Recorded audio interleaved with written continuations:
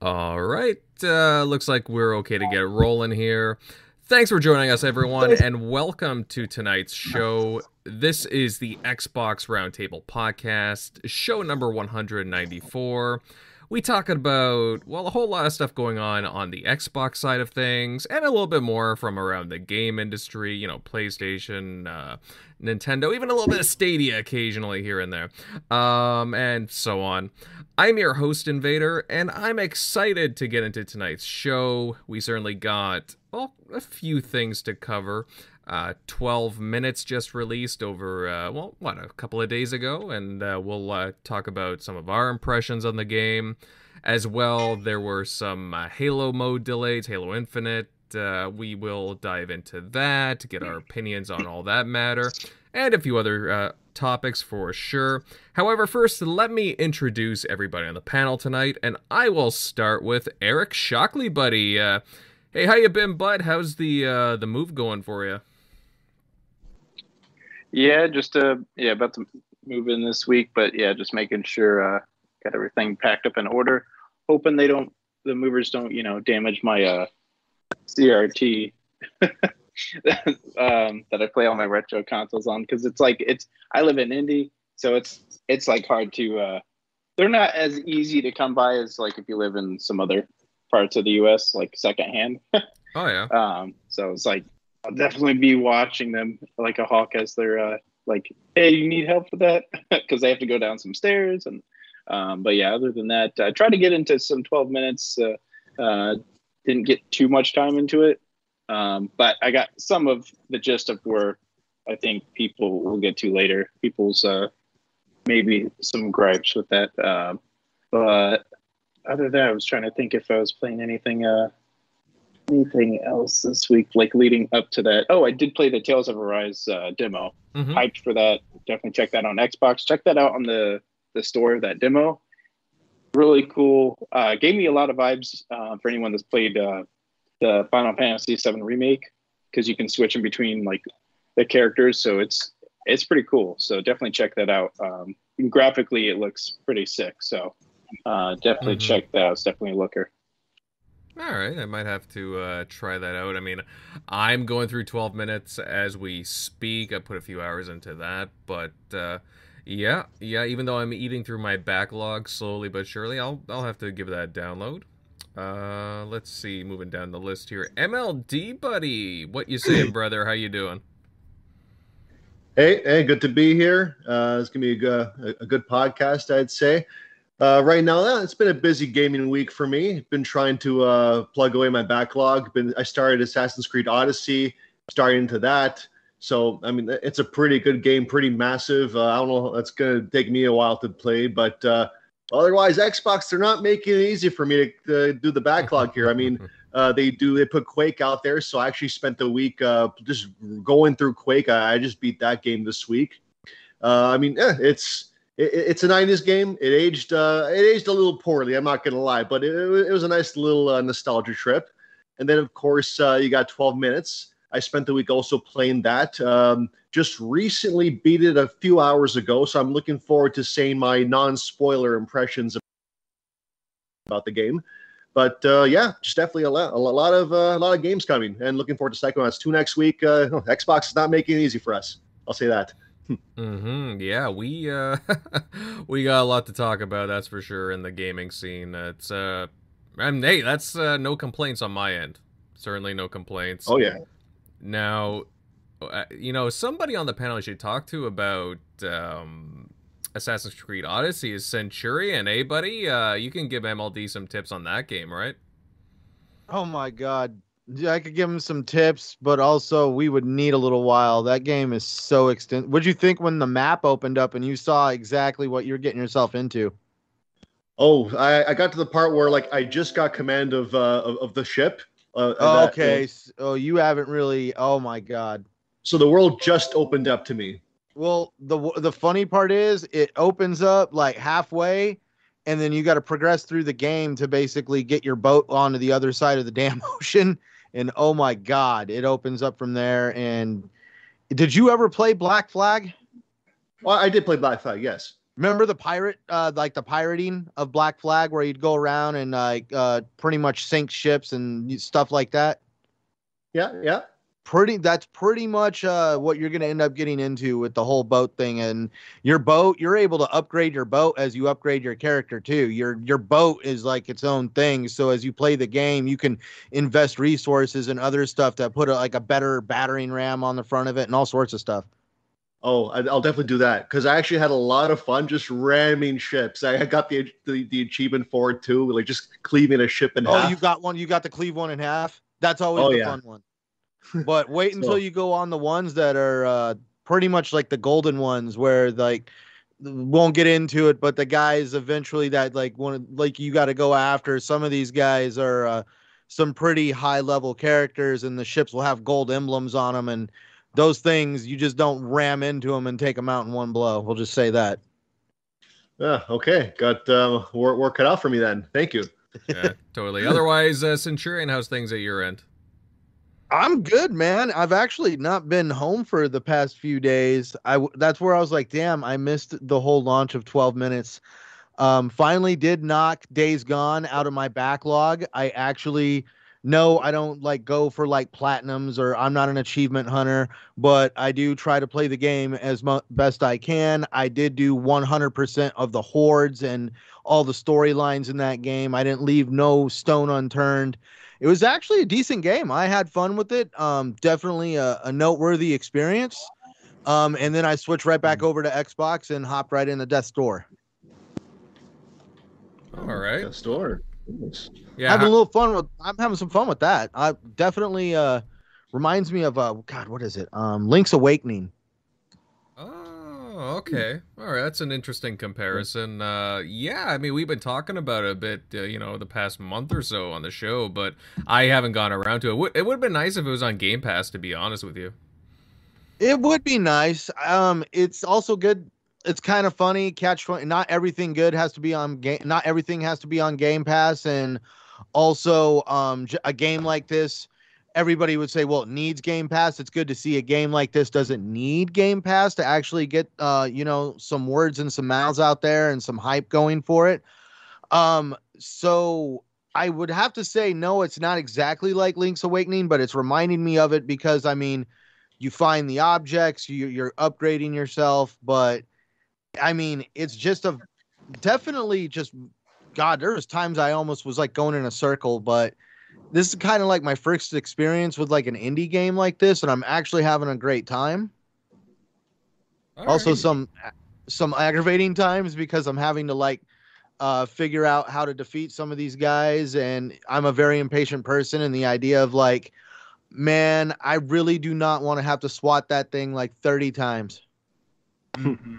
Yeah, it's funny that when that whole talk, even though it's not in Game Pass, I feel like it still caught some buzz from Game Pass because the reason why I kind of heard about it, other than people saying, "Hey, it's good, you should check it out," is that people were talking about it because they're like, "Oh, this is in Game Pass, right?" And it did feel like a game like, "Oh, did Microsoft?" It just seemed like Microsoft was getting like all the indies in there, and so many tweets and people were talking about and kept it going. Basically talking about, hey, I'm going to wait for this to come to Game Pass, or people, saying, hey, you should just buy it, So it felt like its name kept going and going because people were saying, see, this is what we're talking about. People aren't going to buy games. They're just going to wait for Game Pass. But in some sense, it's such a good game. And it was getting just word of mouth just for people arguing about it. That I feel like it actually caught some. And I think it was on it was promoted by Xbox on their. Oh yeah. It wasn't on sale, but they were giving you like an extra like I think 5,000 Microsoft points, or like, hey, check out. Some of them are on sale. Plus, if you buy this, we'll give you some rewards. Yeah, I think it sold like 100,000 copies without being on Game Pass, which is pretty insane for an indie developer. Yeah. And for the record, guys, I'm not saying that it needs Game Pass. Any indie game necessarily needs to be on Xbox Game Pass. I'm just saying because it was associated with Xbox. Yeah, because it was associated with Xbox, it was only coming out on there. So yeah, exactly. Oh, yeah, for sure. That's probably what it was. People were. That's weird that it was only on Game Pass, or not Game Pass, but only on Xbox and PC. but it didn't come to Game Pass. That is kind of odd. Mm-hmm. Yeah, but so I guess that's why I was kind of shocked, because I just heard people talking about it. It was like, oh, so this is a Game Pass, right? Because it's not on PlayStation. It seems everything's going there, especially indies. Mm-hmm. No, totally. You're absolutely right, my friend. And yeah, there's a lot of love for it in the chat from the looks of it. Great crowd tonight, by the way, guys. And just so you guys know, Tim Dog is kind of hunkered down in New York at the moment. The waves. Yeah, he's fighting the waves. Apparently, there's a big storm that rolled in on the East Coast over Connecticut and Long Island, New York, and all that. Not sure if it's like a hurricane or a tropical storm right now, but he's kind of hunkered down. I don't think he has electricity at the moment, so keep Tim in your prayers. I suppose. Actually, he sounds to be doing all right. Just he won't be with us tonight. But don't worry, he'll be with us next week. And I actually, before we get into everything, fellas, we have a bit of an announcement to make. If you haven't been paying attention to our social media, next Sunday, August 29th, we'll be joined by 12 Minutes game director Luis Antonio. We can't wait to talk to Luis about his game, and hopefully we can gain some more insight on the game's development.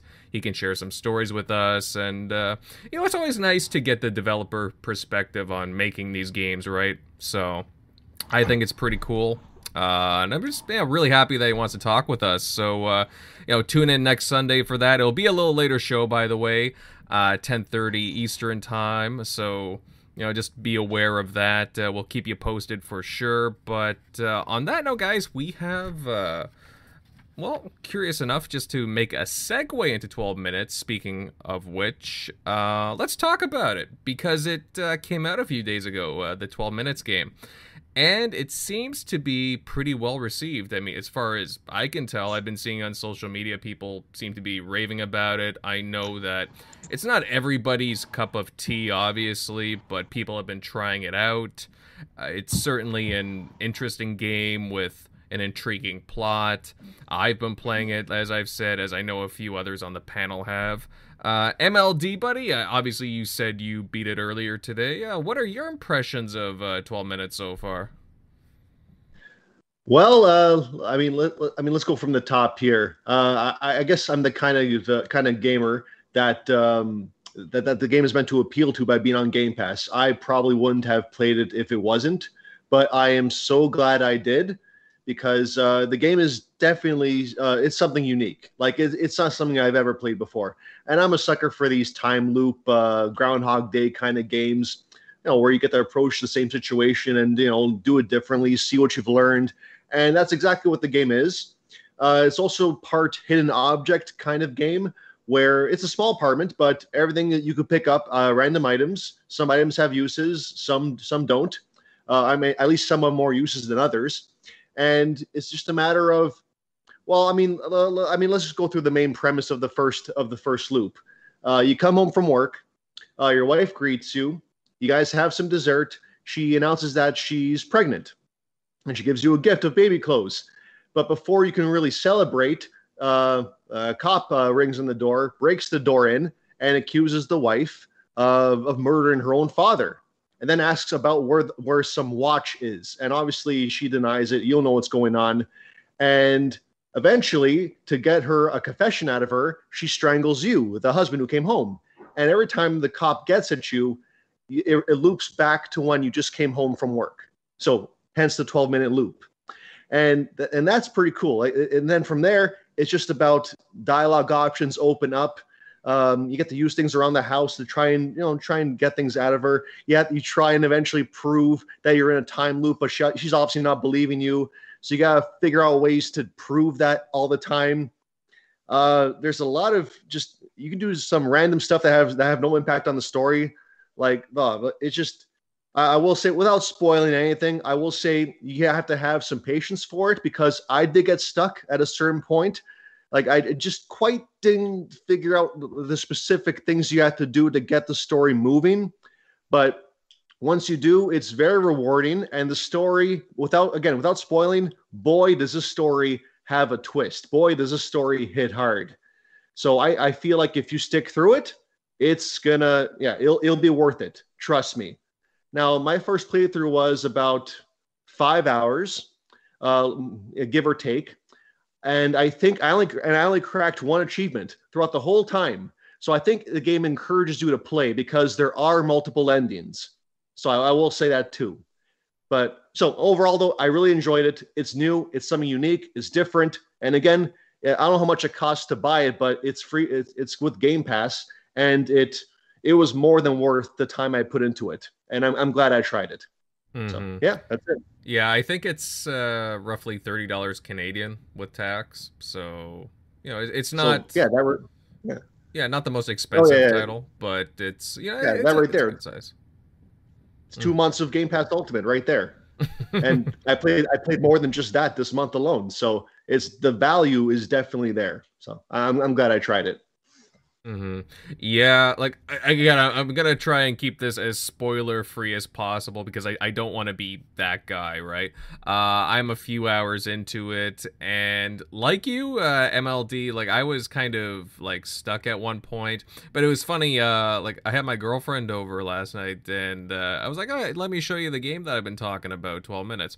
And she was like, oh, why don't you try that? Oh, and why don't you try this? And why don't you stab this? And I'm like, oh man, I'm like, I was going to get to that, but eventually as I like kept showing her stuff, she was getting so into it as well, just to see like what would happen and what kind of effects would happen, like the ripple effect of just changing, just like little things, right? And it was just like, it's really, I don't even know how to describe it. It's just so interesting because you really feel like you're a part of this ongoing thriller and you just get so consumed by it. Oh yeah, for sure.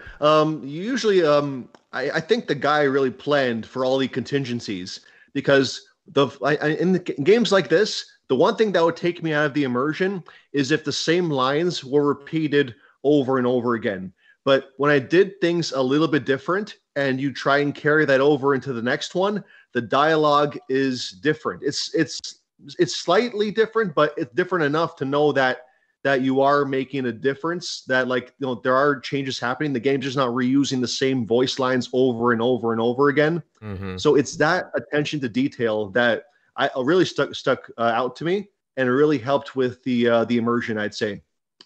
Mm-hmm. Yeah, it was interesting, like how the dialogue, like once you do certain things, the dialogue opens up more too. Or even just like you keep going with a certain set of dialogue and then, one thing pops up and it changes instantly. Like I couldn't believe it. I did one thing differently and it just opened up a huge, like just an enormous, like, it's like a light bulb moment. It's like, oh my gosh. And then I can go and try this and I can try and do that. I mean, for such a small game, again, you're confined to this apartment. There's only 2 rooms, there's a closet, or sorry, 3 rooms I guess, and a closet. You wouldn't think that there's much to this game at first, but it's surprising. Again, guys, I'm not saying that this is a blockbuster title by any means. No, sir. However, it's a very engaging story. I'm not saying it's going to be for everybody, but if you're really into thrillers, if you're really into just like kind of mind twisting kind of titles and just kind of screwing around with the environment, this is up your alley for sure. It's clever how they go about things, like Iron Mike is saying in the chat. I'm having fun exploring and just like screwing around with the environment and indirectly the characters too. It's just funny. What did you think of the voice acting, MLD? I mean, to me it seemed like, first rate, to be honest with you. I look forward to asking next week actually, like how he got McAvoy and the Dafoe to be voice actors in this game. And I think the girl, she's the lead from Star Wars movie, the new Star Wars ones, right? Yeah, Daisy Ridley, that's correct. That's right. Yeah, that's her name. I got to ask him how he roped them in, because I think Dafoe was I think he was the one that stood out the most, because I don't know, his voice is just very unique, his voice. Mm-hmm. So I mean, I really gave the cop a lot more personality, I'd say. But obviously the voice acting was top notch. I'd say it was believable. It's not like those, it's not like those games where, it was all phoned in. Like, these are people who, like, they really, you can tell they put emotion into this. It feels believable, which is exactly for a game of this small scale, and it's pushing the story. You got to have good voice acting, and at least in this regard, it's top notch. And the voice actors, again, like they're top notch too. So very impressive, very impressive. Mm-hmm. Yeah, I think, as the Indie Gamer just posted, I think it had a lot to do with Annapurna, but I would still love to know if, like you said, when we talk to Luis next week, if he had any say as to, like, what, like, actors, like, maybe, I don't know if he suggested anybody, or if there was, like, a few of them, and Annapurna was like, oh, hey, we're talking to so-and-so, and they were interested in doing this project, what do you think, and so on. I'd actually love to know if there was any other actors or actresses that may have been a part of this title. But I think so far, actually, I'm probably more impressed by Daisy Ridley right now than anybody else, just because, like, I don't know, maybe it's the accent, but, like, she does a really good job. She does a really good job of pulling everything off. And Willem Dafoe is fantastic. And again, there's only 3 characters, but yeah, James McAvoy does a really good job too. And I don't even know. I probably only haven't scratched the surface of the game just yet. Now, MLD, going over to you again, because, again, you're the one who's played the game here besides myself. What'd you think of the controls? They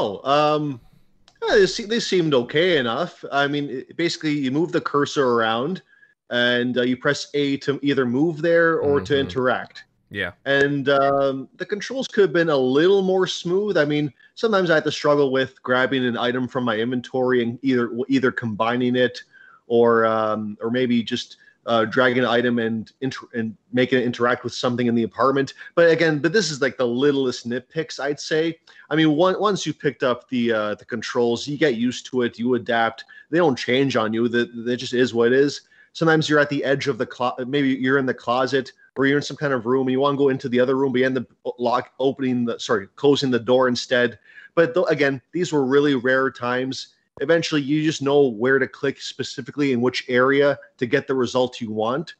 But overall, though, yeah, I think the control scheme was pretty unique. Again, like, isometric style. Move the cursor over, press A to interact. That's why I'm linking this a lot to the hidden object kind of genres, which, again, it's not my forte. Like, I don't play those games, which is why it really stood out to me. Because, again, this genre it's I don't play it too often, but I'm glad I did. The controls were pretty good once you got used to them. Yeah, you see, that's just one thing that I'm just kind of, I don't want to say nitpicking, but I would say what my criticism would be is that I would say that it's more meant for, like, a point and click kind of, like, more, I don't want to say more of a PC, but it seems to be like it would be more comfortable doing it with like a mouse kind of a thing, whereas with the controller it can be a little off at times, like when I'm trying to move the stick over to certain doorways and the cursor and so on, and I'm trying to get the character to go into a doorway like let's say the washroom, and it just the guy closes the door instead of going in and so on.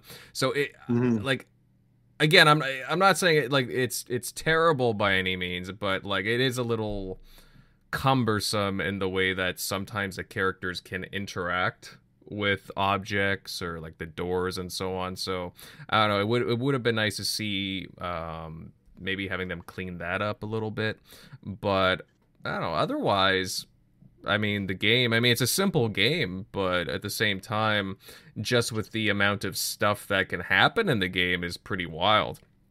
I mean, I don't think that this is much of a spoiler to any of you guys, but since you know that the game is 12 minutes, there's going to be a lot of dying from your character in the game.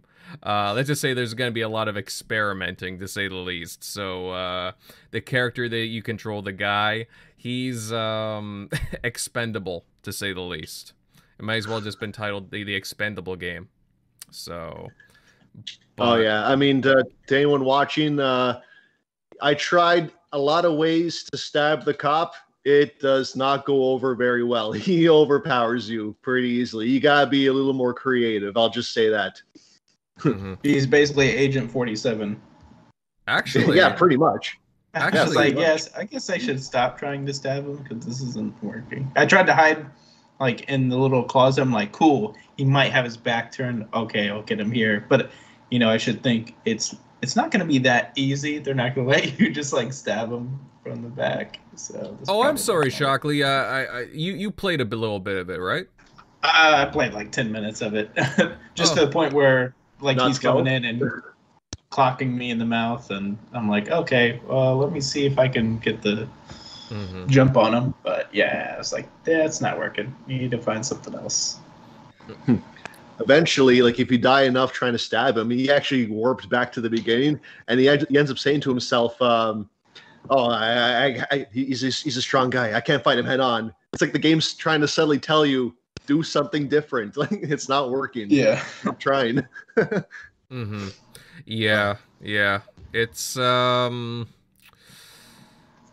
I mean, you have to use critical thinking, and it's interesting too because, again, you're dealing with an environment. It's not like you're in a big house even.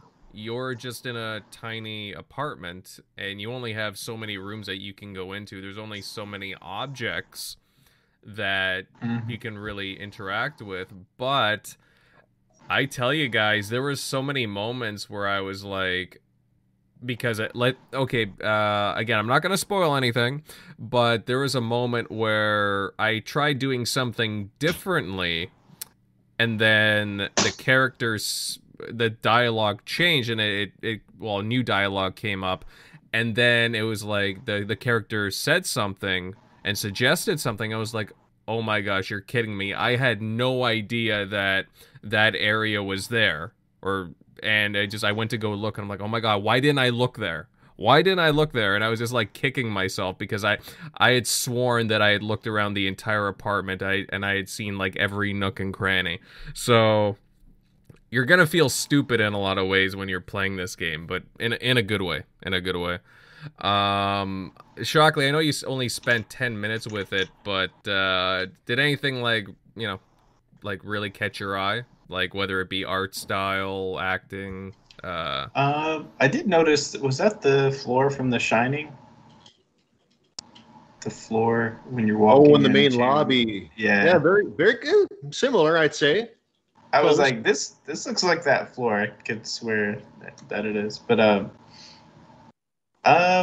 yeah, I'm just trying to think. Yeah, it's definitely kind of like a point and click, like choose your own adventure in a sense. But you kind of have to solve the puzzle, kind of like in a Groundhog, way, or Majora's Mask, things like that, where you have to you eventually get through it, and kind of, you don't have it like there is kind of like a time frame as far as I noticed. Like, I only have a certain amount. I think it's like, actually someone timed it, and I think they said it's actually like 10 minutes and not 12. I'm not sure if that's true or not, but that's what I had been hearing. But so you have a little bit of time to figure out the room. Okay, what haven't I tried to do first, or whatever. You start going through the room and finding new things and interacting before that guy first comes in. So you start to get more dialogue. So it's just more you're digging, and then if you die, you loop back. Now you know more about, okay, this is what happened this time if I did that. So you just get more knowledge as it goes along. So you just kind of have to have patience with it, from what I'm hearing. Because I think Hope Law, that I follow, he said it's 0 out of 10. That is what he gave it. He's like, if I could give it a negative score, I would. What? Really? Yeah. Yeah, that's where I was like, dang. So it's really polarizing. People really either really like it, or they really hate it. But I think it's 80. I think it's 83 or 85 on Metacritic last time I looked. But check right now. Overall, it's definitely higher rating than some of the past Game Pass entries. So overall, people are liking it. But I did see there is some polarizing. And he's definitely one that I would think, he's pretty partial. So I was like, damn. Let's see. It's 78 on X on Series X and 79 on PC. So overall, it's a pretty good game. Yeah. Yeah, I mean, I took a browse at the Metacritic, but like it's kind of all over the place at the moment, especially with the like the user reviews, and I don't know. Just like again, I don't think that this is gonna be a game for everybody. It's gonna fill a Someone in the chat said -4 out of 10 is my score. Ooh, oh, other Zinc. Really? I mean, like, don't get me wrong, but like, if you're being honest, I'll understand. It's not your cup of tea. I get it. I'm intrigued. I need to finish it this week before our interview. I will say you need a little bit of patience because almost everyone will hit a wall, and it's up to you whether you want to, see it through or just like say, hey, it's not for me. But hey, there's nothing wrong with that either. If it's not for you, it's not for you. But it's just a matter of what you do when you hit that wall. That you'll know what to do next. So I'll just say that. Mm-hmm. Yeah, it's just again, I was interested in this game since it first got announced, and that was I think going back to like 2017, if I'm not mistaken. But yeah, I mean, I genuinely like thrillers, and then like for the last couple of months, I was seeing some of the new promotions for it, some of the new artwork with Annapurna putting out that poster that said, oh, like comparing it to like The Shining and a few other movies, like just with how the story is kind of structured, and I don't know, I'm enjoying it. I'll admit I kind of hit a wall after the first couple hours, but then. Yeah, I got into it. It's a cool game. It's a cool little game. Again, this isn't a big AAA title by any means, but it's doing some cool things, and it's very experimentative. And I would actually like to see like some like some other types of games, like or some other creators like taking on this kind of a game too, this game style, and like just I don't know. I think it's cool. I think it's really cool. Centurion, I know you haven't. Gotten a chance to touch it yet, but so far, what are your impressions of the game? Have you seen like any streams or gameplay from it? What do you think of it so far? What do I think? I will be truthful. I haven't watched any streams. I'm always one of those people that are always worried if I watch anything, I'm going to see something that's going to ruin the experience for me. But what I have seen from the trailers, and the stuff that I've watched when it came to developer videos, I guess it kind of intrigued me, and just the whole idea of why is this person stuck in a 12-minute loop? I got to know why. And to me, it's also, I guess, the challenge of figuring out the puzzle of getting the person through the experience. And then when I heard William Dafoe was in it, oh my God, dude, freaking William Dafoe. We're talking... on Boondock Saints, Spider-Man with Tobey Maguire played the Green Goblin. I mean, he's actually really he's a very awesome actor. And so when I heard that William Dafoe was doing a voice for the game, I just had to check it out.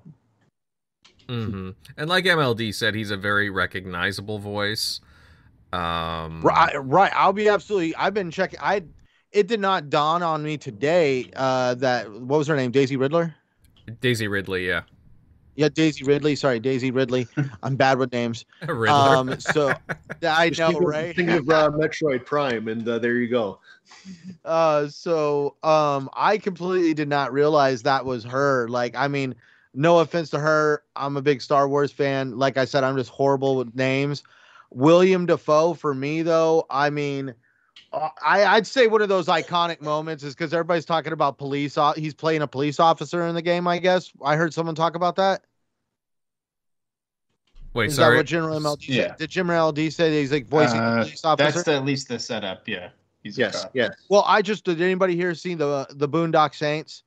When he was the police officer, and he is just like the most dramatic thing walking in the police department. He goes out in the street and starts shooting shots in the air.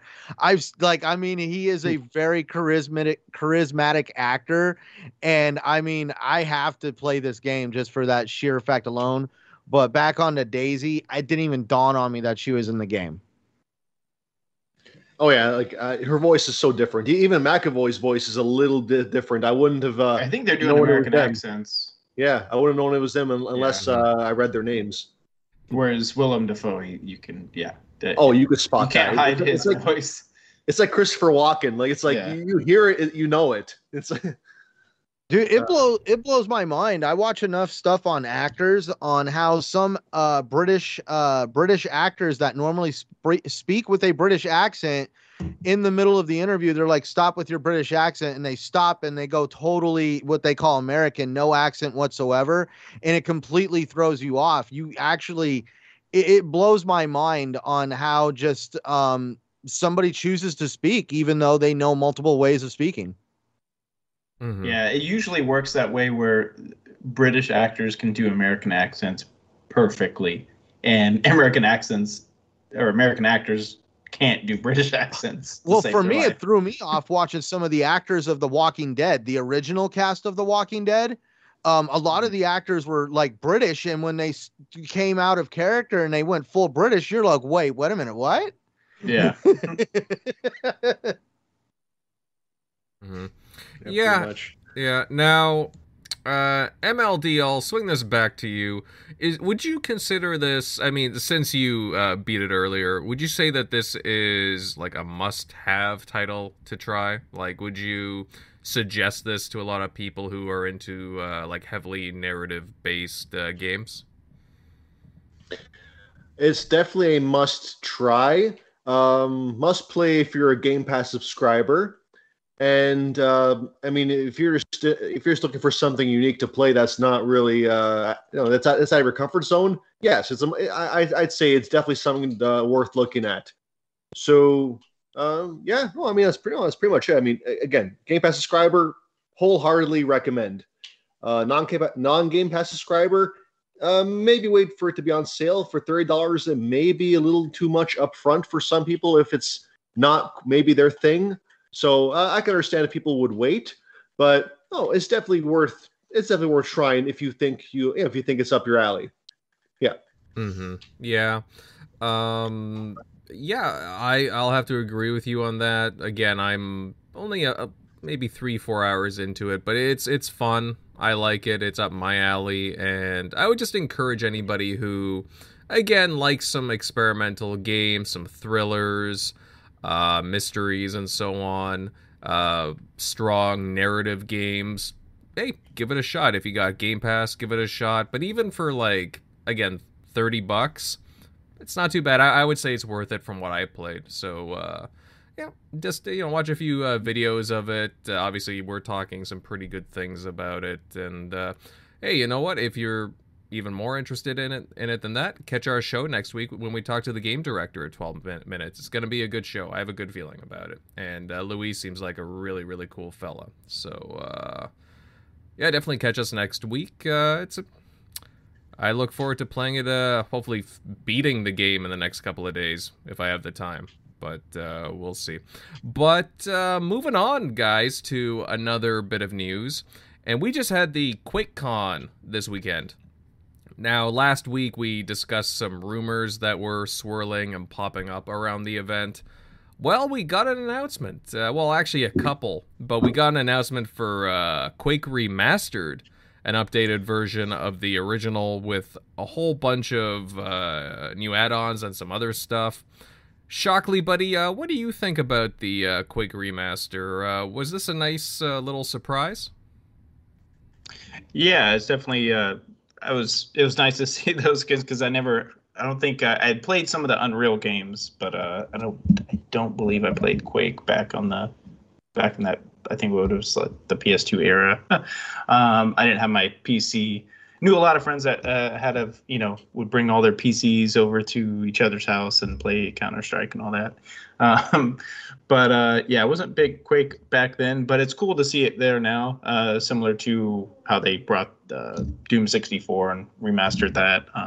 So definitely going to check that out, especially because I think that's going into Game Pass Day 1 too, since it's a Bethesda game. Mm-hmm. Yeah. So that would be cool to check out. I don't see a problem with it going to other platforms. It's again kind of like legacy content. I would pretty sure the next like actual, next gen modern like Quake, more than likely be exclusive. So putting legacy content makes sense to kind of build up the base or the hype, just to see who's still interested. And then kind of like moving on to some of the other announcements with the what was it, Skyrim re-releasing for I don't know how many times this is now, but yeah. Anniversary edition. It is kind of odd. The cool thing is that Game Pass members and people that actually already own a copy of like the remastered version are getting the next gen upgrade. So you can either just stick with that or Game Pass right now. Really, the only extra like bonus, it seems, is kind of like some of the just extra, like I think it was extra mod or content, just extra stuff from the community that's being put into it. Club. Yeah, that's Creation Club's content. So I don't even know if that's worth any of that. So I mean, at least you're getting the next gen upgrade. They're not, it's not just the remastered version and then nothing else. So they're actually still putting work into that. So that's cool. That part's supposed to be free. And just trying to see what else was in the. Checked out some of the Deathloop. Deathloop was looking pretty good. Gave a little bit more detail, like on the characters that kind of have their, more individuality. So definitely check that out. But hopefully we'll see that. Hopefully that hits its target this year, so we see it next year. So it seems that everything's getting either pushed back, as we'll get to later, or delayed. But other than that, cool to see Quake and see that like returning. Before, recent talks, you would have thought that was just kind of like a dead IP. I know they had like talk about it like mid this gen, and that didn't seem to go anywhere from when they first kind of like, hey, we're bringing back Quake, and then I don't even remember what happened, if they did a somewhat version or something, or they just announced they were making maybe one, from whatever I remember. So it just seems like we haven't had that game in forever. So it'd be cool to see that coming back, since we're probably never going to get an Unreal game again, since Unreal is going to be just making Fortnite for the rest of its life. Yeah. So the space is there. So, but yeah, seems to be pretty cool. Right. Yeah, no, lots of nice little announcements here at QuakeCon. Just again, touching on the Quake remaster.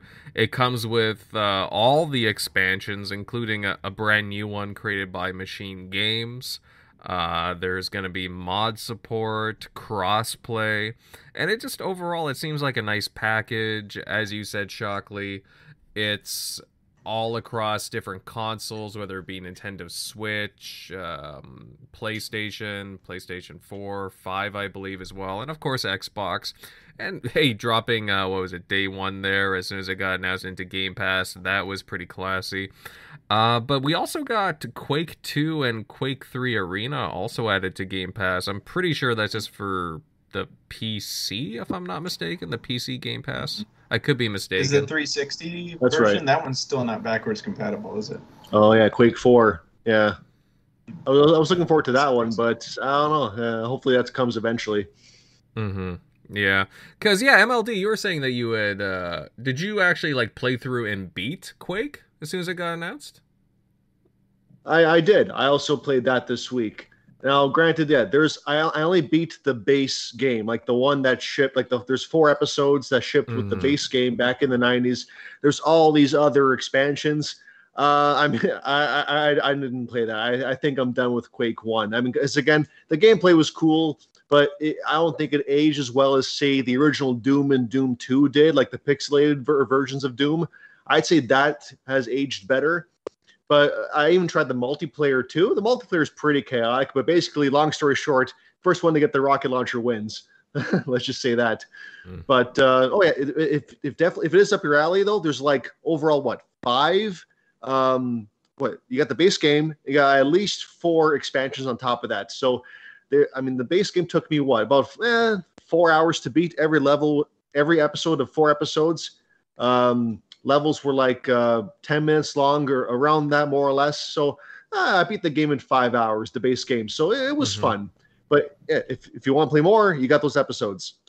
So I will say I am waiting. Hopefully they can bring Quake 2 and 3 to console sometime soon, because I am looking forward to just blazing through those as well. And hopefully Quake 4 again sometime in the future. But it is nice to know that, because, Game Pass, first-party games, when they're there, they're there. They never leave. So it's nice to see that Quake now has a permanent home and will get, it will be discovered by, by younger gamers and, gamers that maybe missed out back in the day. So it is nice that they're, increasing the value aspect with this, franchise and bring it back. Mm-hmm. Yeah, and that's the thing too that you bring up, MLD, is that a lot of people. I mean, Quake used to be a really big name back in the day, like late 90s, early thousands, and they just kind of, I want to say, just kind of dropped off, to say the least. And it really deserves some more attention. I'm not saying I was the biggest Quake fan, but like I remember when Quake was really big, and yeah, now that it has a home with Xbox, and people can discover it on Game Pass, where it's just, again, easy access. I mean, it's kind of nice that people just have that availability to try this treasured classic. So, and like you said, lots of content. Actually, I even think for an add-on, I could be mistaken. Did I see the N64 version of the game there? Like, oh yeah, like it was weird. You had the I didn't do it, but you had the option to download it. Yeah, that's as right. Well, yeah, it was a bit tweaked, a little bit different, but yeah, it gave you that option, which that's pretty cool. Yeah, I remember seeing that. Somebody posted that. I was like, oh yeah, that's the N64 version. No way. I just found that kind of interesting. But yeah, again, I'm all like, I really like that Xbox puts all their first party stuff into Game Pass. Again, not trying to advertise for Game Pass, but I really do think that that's pretty fantastic, being able just to try everything out there. Deathloop, yeah, Shockley touched on Deathloop as well. There was a bit of a deep dive into the multiplayer, which, yeah, and a little bit of talk about the characters too, as he said. Is anybody interested here in picking up Deathloop? I know it's got a year timed exclusivity with PlayStation. It comes out September 14th, if I'm not mistaken. So a few weeks from now. I don't think there's going to be any more delays. I think that this is a really cool title. I actually really want to play this. Anybody else here interested in it? I'll bite on that and say I am. Mm-hmm. I am. When it comes to Xbox, I'm playing it. Mm-hmm. Yeah. So okay, I'll MLD's probably gonna pick it up for PlayStation and check it out. Oh. I'm very curious you're on funny. this game. Mm-hmm. I don't know. I'm curious. I like to get used out of my PlayStation, check it out, see, what all the hype is about. I mean, I enjoy playing Godfall.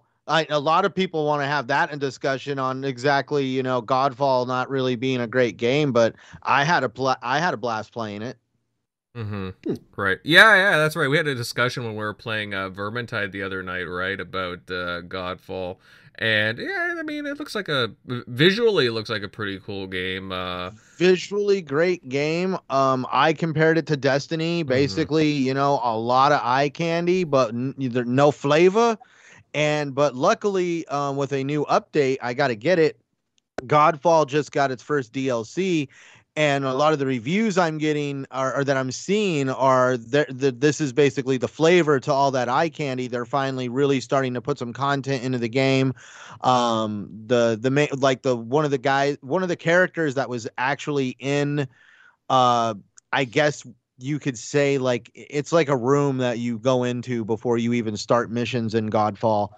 And there's a character in there who actually had no rhyme or reason to this room, really. He just kind of stood around and like filled space. And now they're using him to actually be like a shopkeeper or a merchant now. So they're definitely starting to implement things into the game to kind of further.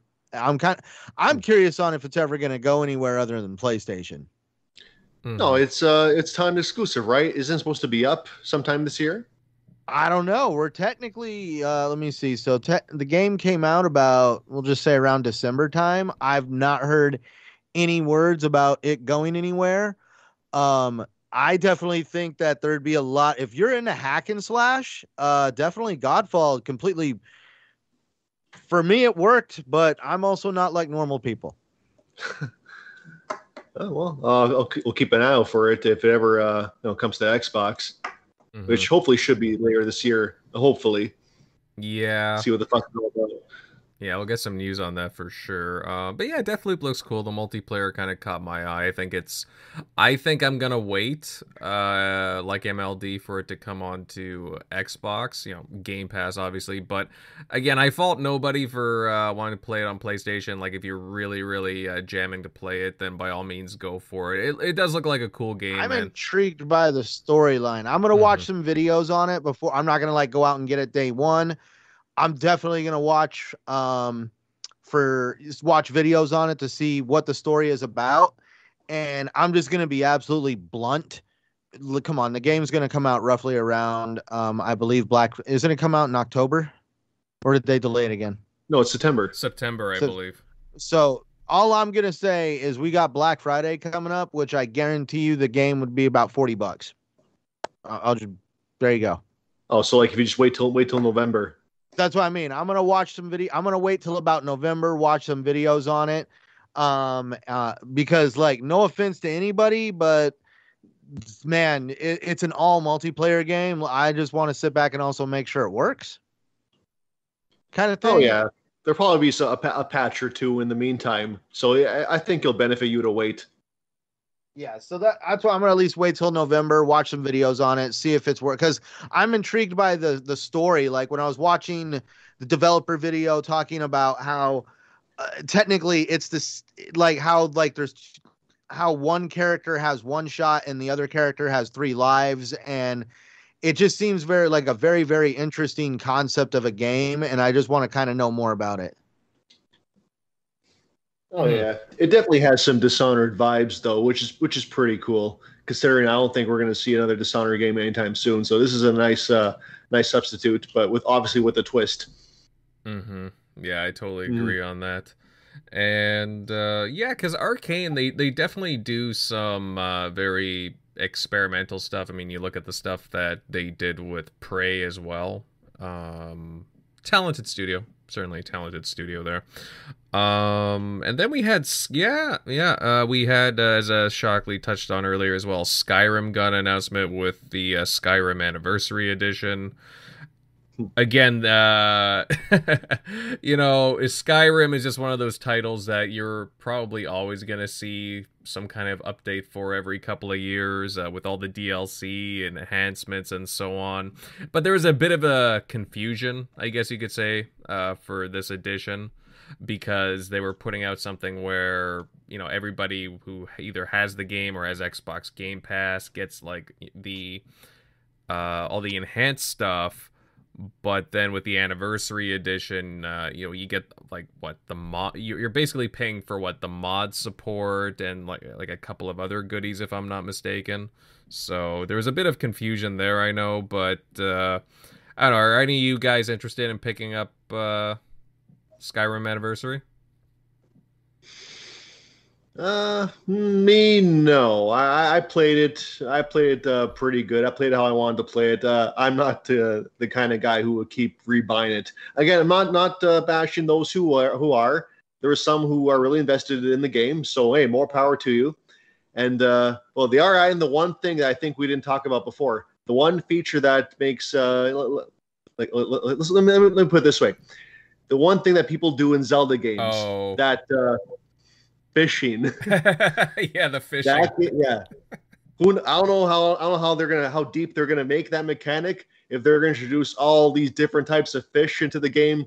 But I feel like it's things like that makes gamers go crazy in open world games. I don't know what it is, but the idea of fishing in an open world game just makes gamers just want to play it. So we'll see how popular the fishing aspect is. I'll be honest, I mean, I did play Skyrim back when it first came out. It's been a while. I really enjoyed the game, but I could have sworn fishing was already in there. Honestly, when people are saying fishing was getting added, I was like, oh, okay. But it's been a while for me. But that's cool. That's cool. But overall, guys, I mean, again, this is the first QuakeCon with like Xbox, like kind of, overseeing it, and overall, I mean, pretty successful. I would say, the Quake remaster, a couple of other things, like, I thought it was pretty cool. And it's nice to see that Xbox like has like a few more events, right? Like, QuakeCon, again, it's all Xbox properties, right? So it's nice to see them being able to spread out some announcements over time rather than just like E3. So I thought it was pretty cool. I liked it overall, and it seems like a few other people did in the chat too, guys. Again, great to see you guys here. If you guys are enjoying the show, hey, share it out and share it over your favorite social media platform, and just get the word that we're live right now. All right, and I think on that note, guys, we're gonna move over from QuakeCon news to well, I'll say it's a pretty hot topic of discussion over the last couple of days, and judging by the title, I think everybody knows what I'm talking about. And in a developer update, 343 Industries confirmed that it's delayed 2 modes in order to meet the game's deadline. These modes being Forge and Campaign Co-op. Co-op is getting bumped to Season 2, and Forge seems to be bumped to Season 3, from what I'm to understand.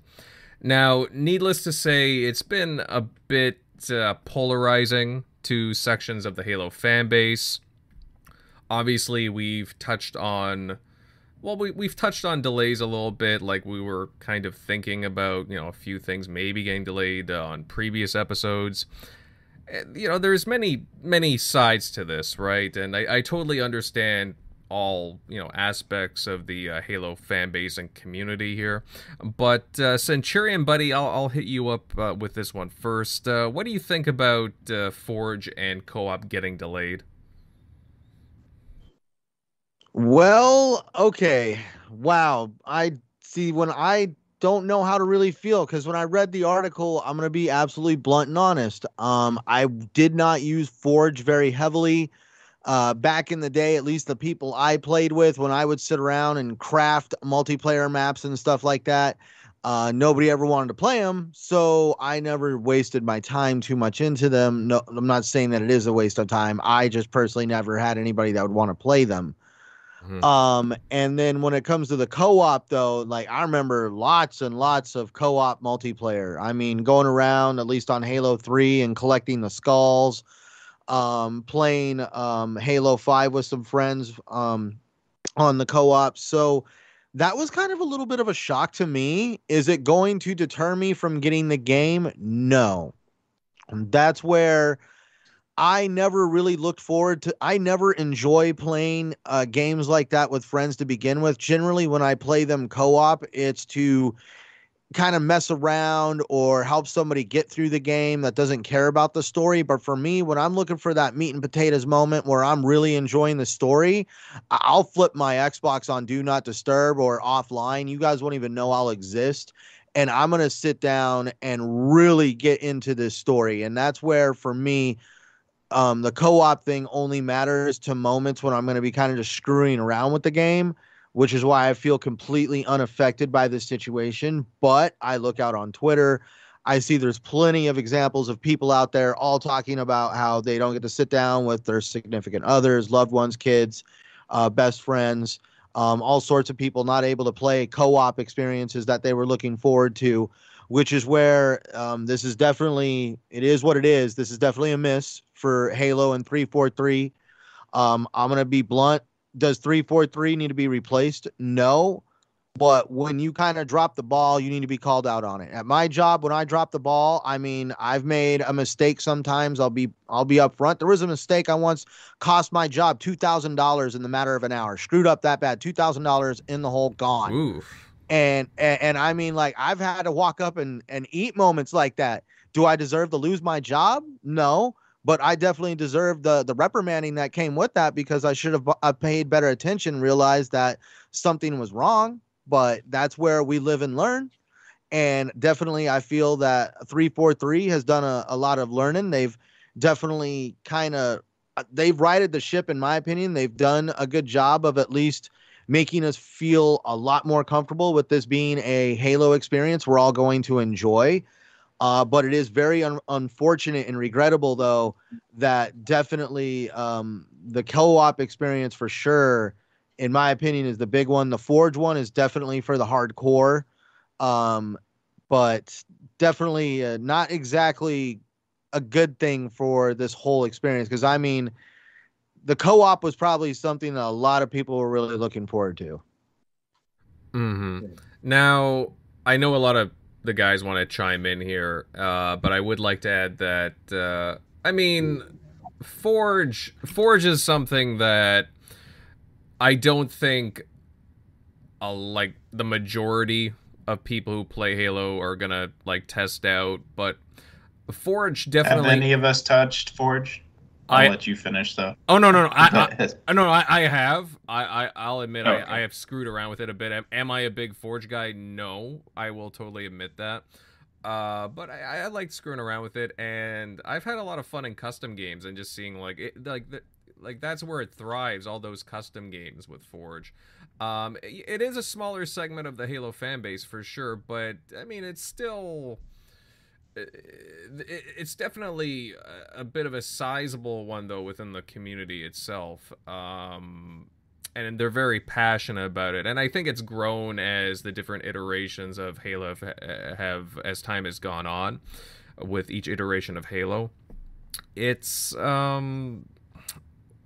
and I would say that, like, you know, as I'm saying that, like, campaign co-op, like, or just co-op in general, I think affects maybe a larger proportion of people, since that has been included in, well, the majority of Halo games, if I'm not mistaken.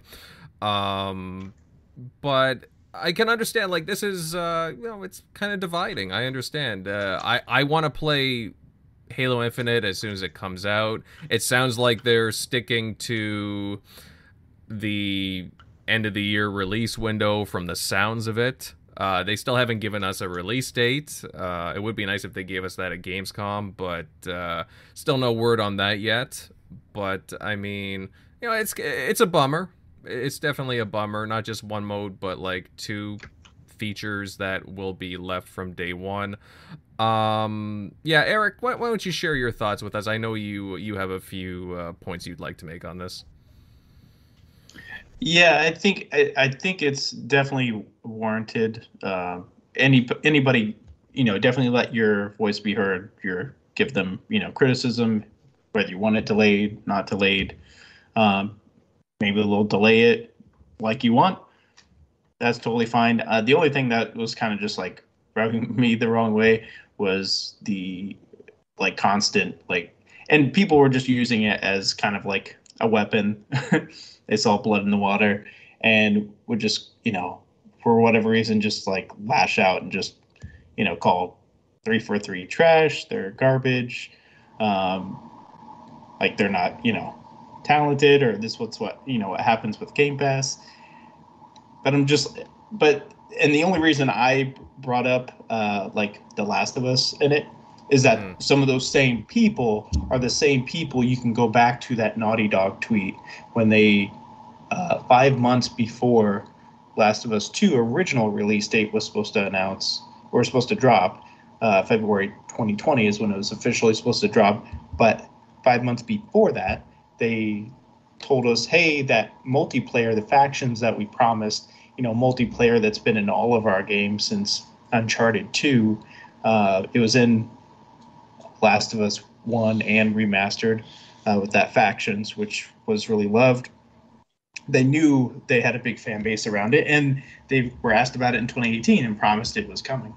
And they knew that wasn't going to be ready for 2020, kind of like in the same situation, like, yeah, that's not going to be ready.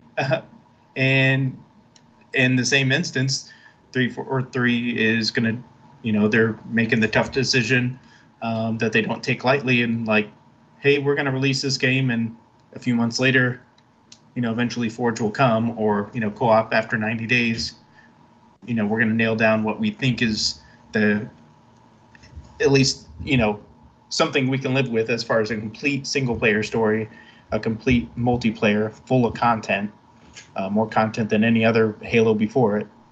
And in the same breath, you had, Naughty Dog take the factions and delay that because they want to put more into it, make its own standalone thing. So they know it's popular. So it's not just like people just saying that was just a bonus mode. No one plays Last of Us for multiplayer.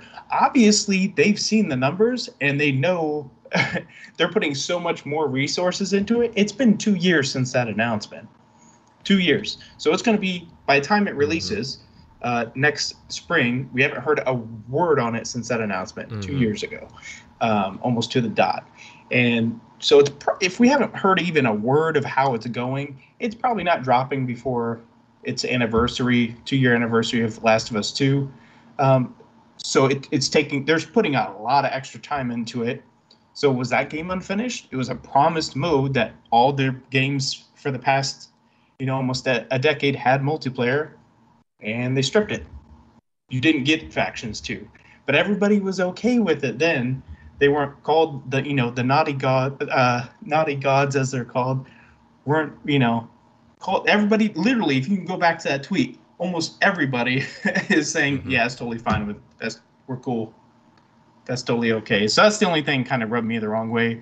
But I mean, I don't think it's as big as what people say, like, especially with Forge. Like, Forge came delayed a few months on Halo 5. I don't think I heard a peep. And I think it's more so the co-op. If the co-op part was coming day one, I don't think this would even be that big of an issue. So I don't think, Forge is the real kicker. It's just being added to it. But I mean, I don't think it's the right decision to delay it, 90 days to get the co-op in there. Because I understand people aren't going to have that launch. And I get it. It's a tough break. And I'm not saying give your money. Then vote with your wallet. Don't give your money day one. Wait the 90 days. I mean, people are saying, "Hey, how do I avoid spoilers?" I'm sorry. There'll be spoilers probably weeks leading up to that game. You're not going to avoid them. Period. You're going to see them regardless. You better just be off social media. I mean, and I would say, maybe. Play it, run through the campaign. This is a different game, like in the sense that it's an open world and there's going to be so much more content. You might, it's not like the other Halo games where you're just going through a linear path, small corridors. You're going to actually want to explore a lot more, and because you can do, go off and you're off in one direction. And so I don't think it's going to hurt you to play through it once, through the campaign to, as a single player story, unless you just hate single player games. Is that, if that's the case? And if anything, with the first, everybody was like, hey, that's how I got into Halo, was the co-op. Yeah. And how many times did you replay that?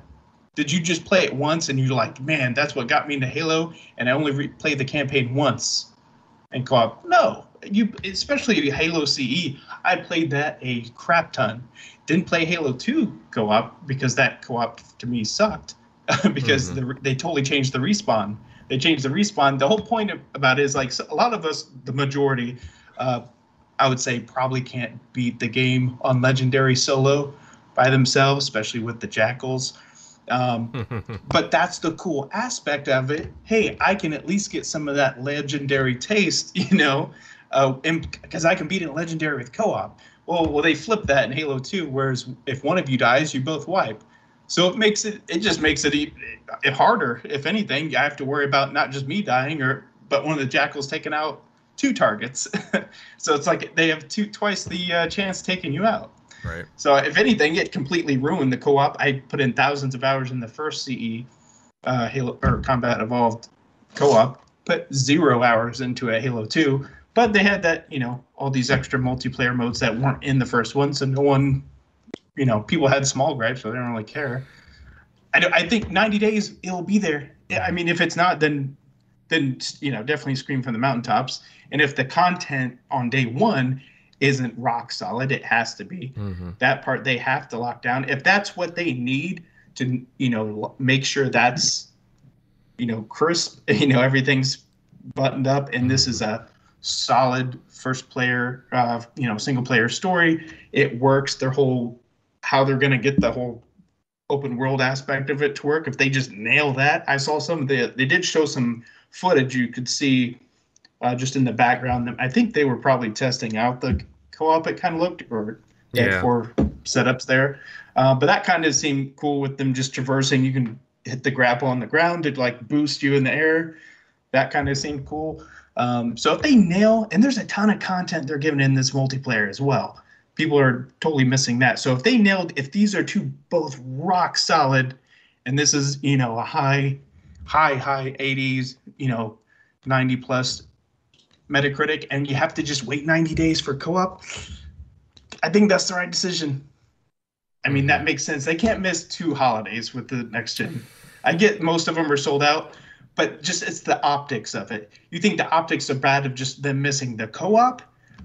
No, optics would be worse if, the Halo 2 or Halo Infinite just completely misses 2 holiday seasons. That's, to me, worse. Well, then I would, just to add on to that, Shock, I think you bring up a very good point with that.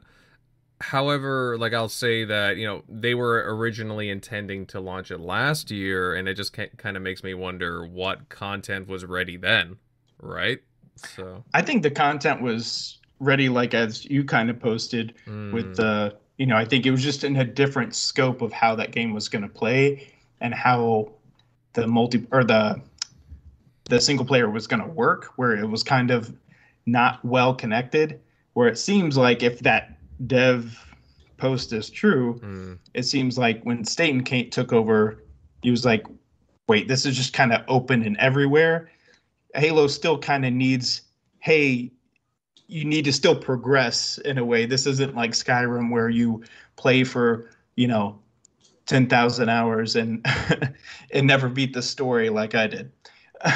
So they still want you to go through the story in a sense, hit certain points. And apparently when he came in, they were going to release a game. It just may have not been the Halo game that we wanted. Kind of like Halo 5 wasn't the Halo game that we all wanted, even though that game was polished and that was an outstanding game. It was just story-wise that kind of fell flat. Yes. And that's where people were pissed. If that story nailed, that game is a high 90s and maybe one game of the year. If that story was, nailed down. Everything else about it was great.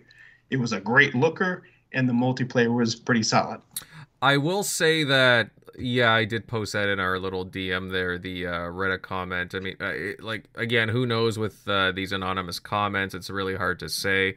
The one thing that I will say, though, and I do agree with this because I've always thought about Joe Staten like this, he'll rein them in. As soon as he took over, I kind of, figured that, he would have control over...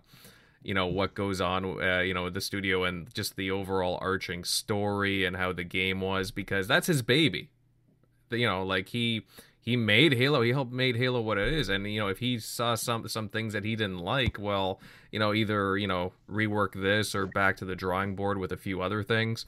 Because when I saw them, again, when they showed a little bit of cinematic this past summer for Halo Infinite, I'm like, you know what? That's a Joe Staten thing. I totally think that he oversaw that cinematic right there. It just seemed like he had his touch on it, and everybody knows Joe Staten's storytelling. He has it has a certain feel to it, the way that he does it. Man, again, guys, I'm not a developer. I know that a few developers listen to the show as well. It's, I don't want to, I definitely don't want to get down on 343 because I think that there's been enough of that going on around different forums and social media and so on. I'd rather not jam, rude comments down their throat. But, I mean, some criticism could go their way because... I would like to be consistent and keep consistent with some things that I've said before on the show. And, I didn't want to repeat of Halo 5 when Forge got launched 2 months later. Ultimately, I mean, like I'm have a few different minds with this delay, but ultimately it doesn't look great announcing this when the game's going to come out in about, I mean, we presume 2-3 months from now. And again, they delay Forge again. And, you know, fans just thought that 343 would make better on some things and that this version of Halo would be a little more complete this time around. Like, I mean, you'll have to admit, guys, like 343 sort of does have a track record of leaving out some staple things. I think in Halo 4, Theater was added in later on, which, okay, I mean, that's fair. You know, they tried some new things with Spartan Op and so on. Halo 5, Forge was left out, and they had to go back to the drawing board with a few things such as emblems. And now we're getting, again, Forge pushed back, like way back from the looks of it. Each season's supposed to be like 3 months, I think, if I'm not mistaken. Yeah. So it's like, yeah, so we're talking about Forge maybe like 9 months out, 8 to 9 months out. So I mean, that is a long wait. Yeah. You know, and there is a Forge community out there, guys. I mean, there's sites and communities dedicated to Forge, so I do have to take that into account. I know not everybody's a Forge guy, but I do have to sort of stick up for the Forge guys. That being said, if the package that we're getting in November or whenever the game comes out later this year, if it's a rock solid campaign, super polished, that the majority of us like and what we expect it to be, if the multiplayer has all kinds of modes and like some new stuff, like for all, you know, we could get Invasion. If we have, like, I don't know, they haven't talked about Firefight. If Firefight's in there, I will be thrilled to bits. You know, enough stuff to keep us busy. Obviously, Big Team Battles is going to be in there. If they have a lot of maps, they haven't talked about how many maps we'll be getting yet. If they have enough content there at launch to keep us busy, then it's not as bad, I'll admit. Like, I won't be complaining. Like, it's again, it's not so much me complaining, but I don't think that a lot of people will mind just as long as the content is there. And I think one issue too, guys, is that, like, again, 343 has been very silent on a lot of things, so I really do hope that, like, for Gamescom, they show us a little bit more campaign. We get to hear about more flight testing for Halo Infinite multiplayer, and just get some more details on what exactly we will be getting at launch. So, I mean, that's just my thoughts. MLD, what do you think about this whole delay thing?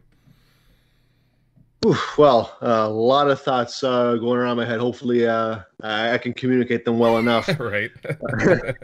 Yeah, it's just, I mean, again, let's go from the top here. Forge, I think we all agree it's more of a niche thing that people use, but the ones that do use it are very creative, very passionate. It's essential for the long-term life of the game, like, you know, custom games, stuff like that. But if this game's going to be supported for years down the road, I think that waiting 6-8 months, I think in the end it won't be a deal breaker ultimately. And I think I have a feeling that Forge is more ambitious than many of us realize. Like, if you're going to take things up a notch from Halo 5 with let's just say programmable AI, because now that bots are in the game, they might integrate that into Forge as well. So there's a lot more possibilities to work with. So I think when we do hear about Forge, it's going to blow us away. But I think that there's more than enough content to keep us busy until it does come out.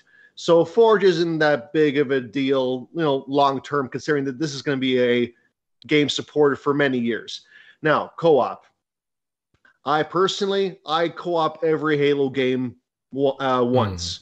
Like Halo 5, I co-opted it with we did like a 4-player online co-op. So I mean, I definitely have. I got a buddy that wanted to play with me for Infinite, and he's obviously he's bummed out too. But I always plan to play Halo Infinite single player, like play it on my own pace, get immersed. Play it how I want to play it. And the plan was always to return later with co-op, because in my opinion, co-op has always been a thing to mess around with friends. It's not really about the game, about the story. It's about just, messing around, having a good time, and just creating memories with your friends. And I think overall, people will have to wait 3 months to play it. That's not that big a thing, but a lot of people, they want to play it off the bat. So I'm trying to take myself out of my own perspective here and think about those people that play co-op day one. So for them, it is what it is. But I don't think that's reason enough to delay the entire package, because the meat of the game has always been campaign and especially multiplayer. PvP is where the vast majority of Halo players spend their time. And based on the technical tests, the multiplayer gameplay looks pretty solid. Like they solved the sprint debate. I didn't think that would happen, but they somehow did it. So I mean, the gameplay looks solid. The campaign, the story. I mean, my biggest complaint with Halo 5 was the story direction. I think it could have been a little bit better, the writing, whatever. But from what we're seeing with the cutscenes, they learned their lessons. Like, Chief isn't talking as much. It's all about that less is more. How he's flying, how he was flying through space, like being careful with handling the dead Marine bodies. Yeah. It's like things like that where the atmosphere tells the story rather than Chief's actual words. So it seems like I'm almost completely certain the story will be better. So in my opinion, the multiplayer gameplay is not divisive anymore. There's no loot boxes. The campaign, it's more open world and ambitious. The story is almost completely going to be better. So I feel like those are the reasons to keep the game on track for this holiday season. If those were busted, then we got a problem on our hands. Then I would seriously consider delaying the game. But I also read that Reddit post. I think Staten coming on was the best thing that could have happened. If he saw the campaign and he righted the ship, like he did his tweaks, he shuffled some things around. I mean, I don't know if this Reddit post was like completely accurate, but even just speculating, the idea that he comes in, he knows what he's doing, he knows what he's talking about. Hey, Halo's his baby. Like any changes he made are for the better. That much I think we can all agree on that. So overall, though, I think the main negative from all this is that I think the delayed co-op in Forge, I guess it just shattered the illusion that Halo. The Halo was it was making a grand comeback. Like the Craig days are behind us. That the game was like going to really launch like perfect, and now it won't launch perfect.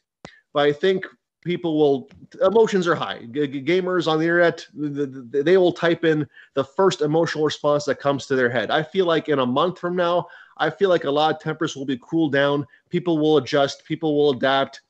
And I think overall, people will realize it is what it is. It's not ideal, but a proper campaign and multiplayer being there day one, if it's rock solid, I think that's really all Halo fans could really, really want. Is that because Halo 4, the general consensus was that the single player was great, the multiplayer wasn't.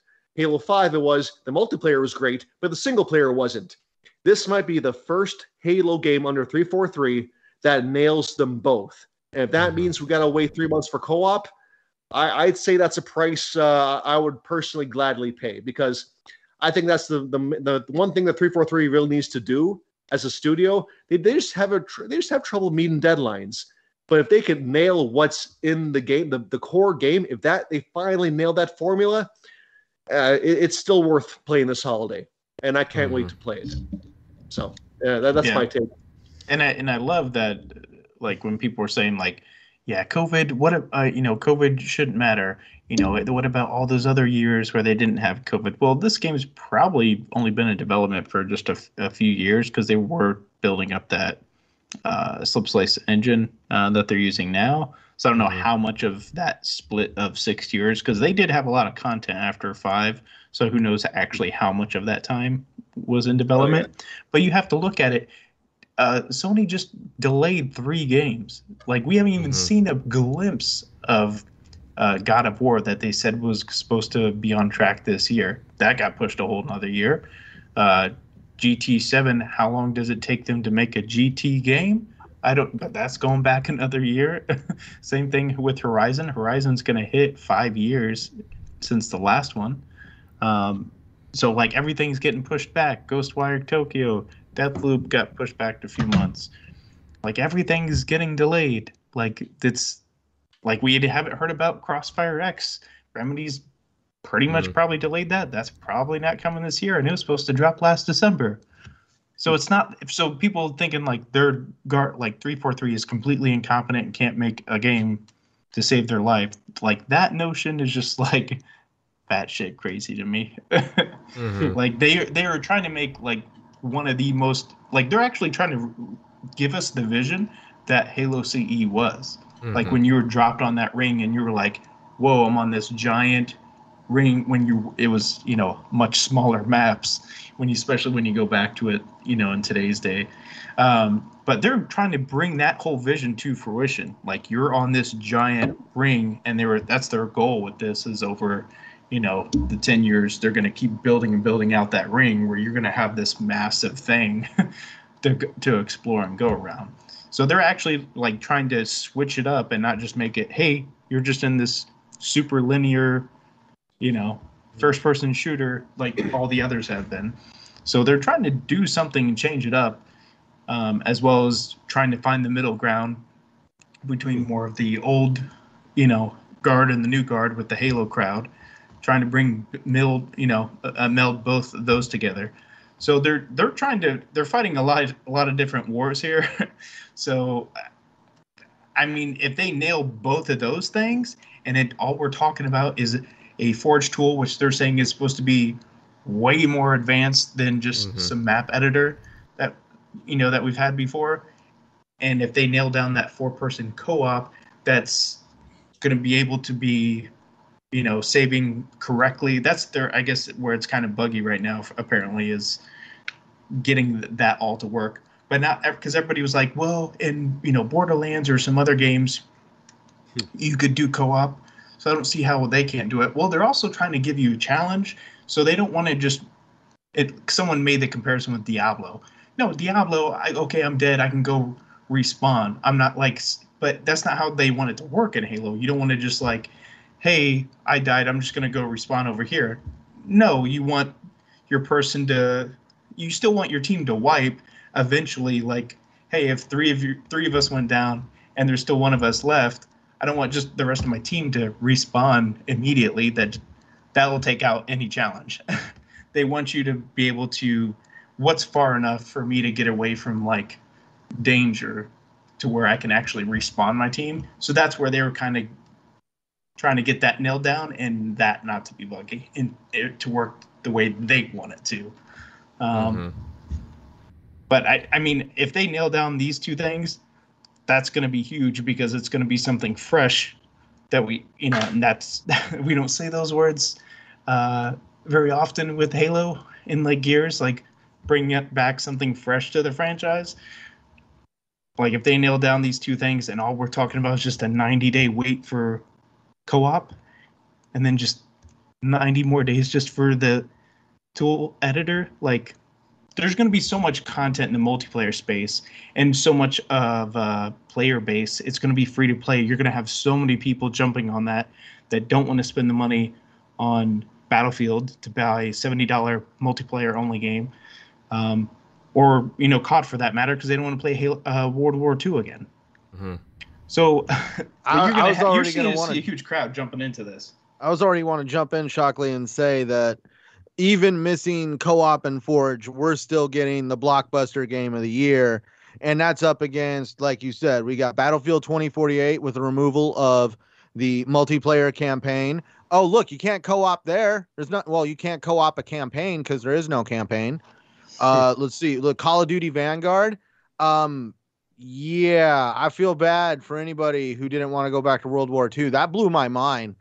That really blew my mind. I mean, the whole community has like fundamentally all got together and said, please do something modern. No more World War II. And they're like, well, we did World War II again. Wow. Okay, cool. So I'm just saying that we're still getting the blockbuster game of the year, even though it's lacking these issues. And I'm also saying I didn't see as many news articles and people huffing and puffing about the removal of the campaign in 2048 as more people are talking about the removal of co-op in Halo. Mm-hmm. Yeah, it's true. Yeah. Yeah, no. Yeah, which one's worse? Completely stripping out the entire multiplayer of Last of Us 2 or just a 90-day wait? Because they're not even committing that you're getting that factions multiplayer. Oh, dude, I think if you bought Last of Us 2, they're not. No one's saying that. I'll say like right now. Let's put like money. We don't on even it. know if it's going to hit the 2-year pool. mark. It might be 3 years. We should start a pool on that, on how many people really think that they're trying to charge you $10 for director's cuts. You already know that they love charging money for stuff. You know damn well you're going to get that little notice. It's like, hey, would you like factions on your game? $29.99 or something like that. Or they're just going to charge you for it. And I will completely chuckle at that. And that's where I'm not as many. Like, if you're going to let one game pass, you need to let another game. It's like the whole idea of like being fair and equal. They didn't come out with factions. This isn't coming out with co-op. I feel like that's a much smaller, minute problem than the fact that, like Shockley said, this is an entire multiplayer missing versus a mode missing. Yeah, but I think there's a legitimate now a culture difference between a PlayStation fan and an Xbox fan. We almost expect there to be multiplayer in our first party games, whereas they view multiplayer as like if it's there, no big deal. Like it's weird. So and seeing them have that defense online is just very confusing. So it's like, what? So you admit openly that multiplayer means nothing to you? Then why are you complaining about Halo, a game that you don't intend to play? Like, I don't get it. And I think MLD they both made the. Yeah, go ahead. Oh no, yeah, I'll just jump in quickly, Shockley. I think MLD makes a solid point too. It's just that because MLD had made the point that again, Xbox is known for having campaign and solid multiplayer with a lot of their big titles, and really to encapsulate Halo, again, people are used to just having these traditional packages of campaign multiplayer, and then Halo over the years has added on even more to that, such as Firefight, which is an offshoot of multiplayer, I guess you could say, theater mode, forge mode.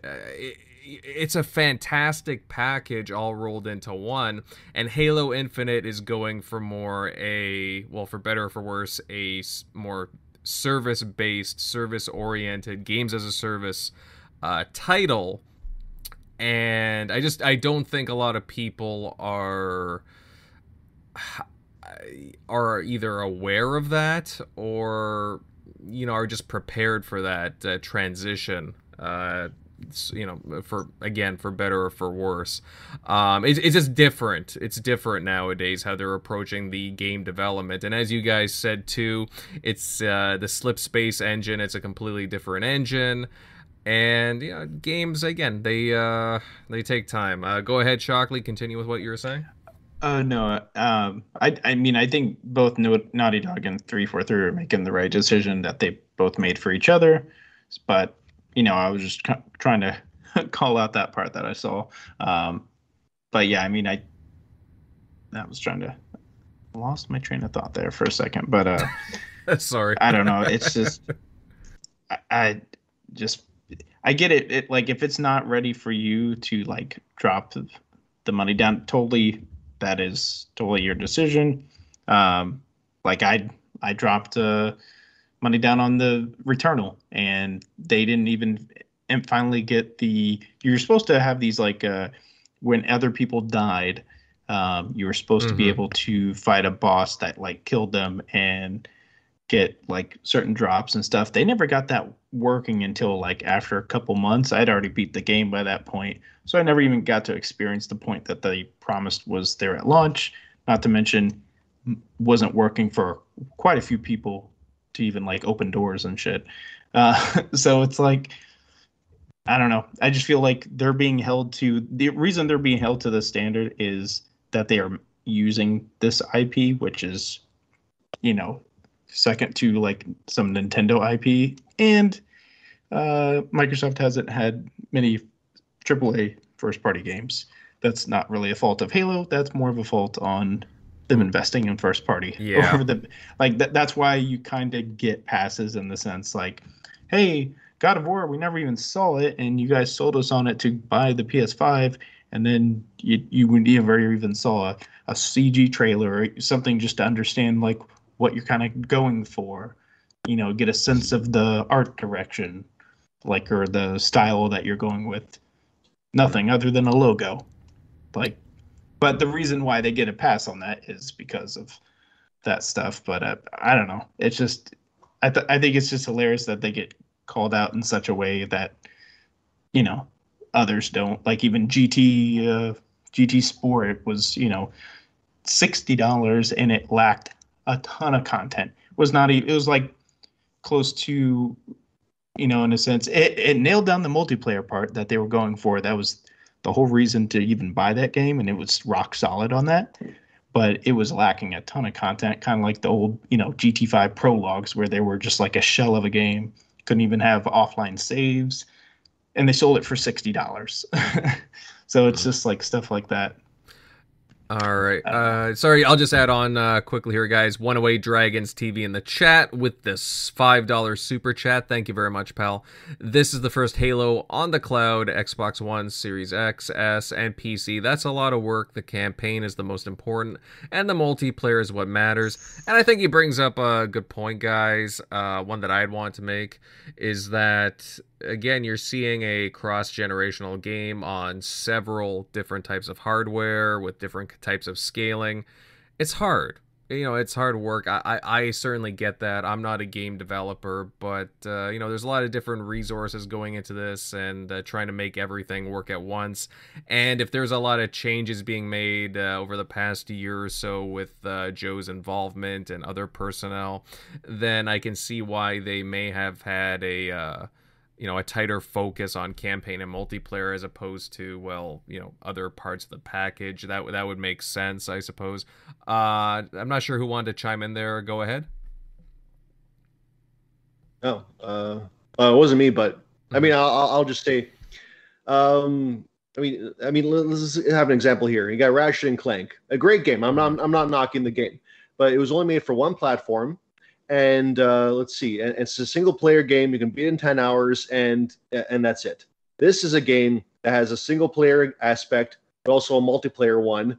So now you got to rely on server stability. And it's also on it's also cross-gen. It's also on cloud. You got to factor in all the scaling, like all this stuff. And it's gonna be free to play. So you're gonna get a massive influx day one that you have to prepare for.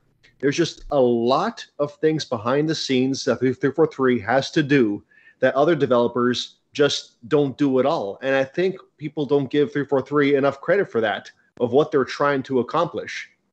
A lot of games these days, you're lucky if they even have a multiplayer component. It's either multiplayer only or single player only.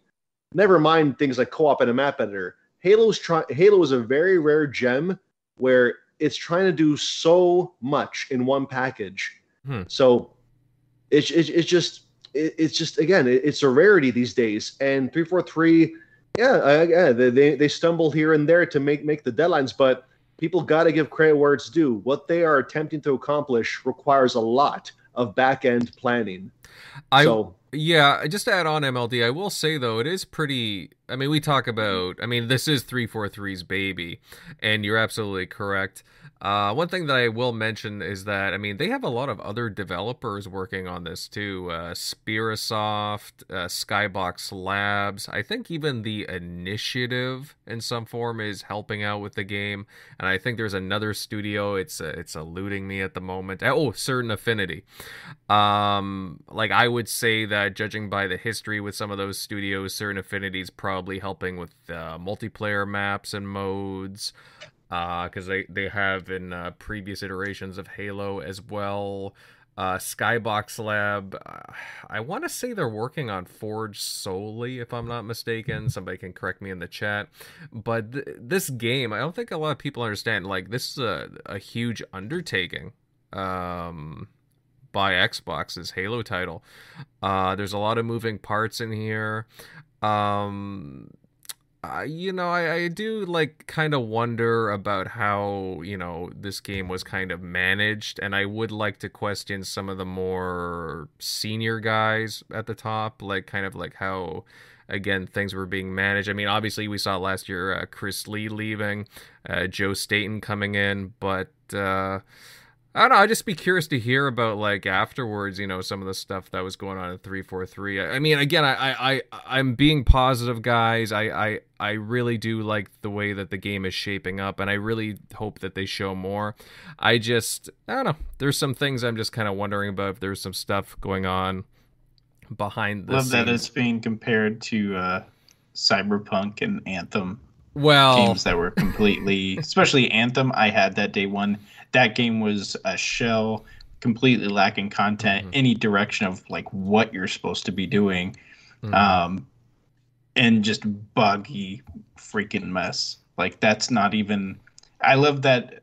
I think it was the Red Dragon. He kind of made that post of like, comparing it to those. Oh God! So that itself is a whataboutism. And then I made the comment, hey, it worked out for Last of Us 2. No one even talks about factions anymore up until, this past week.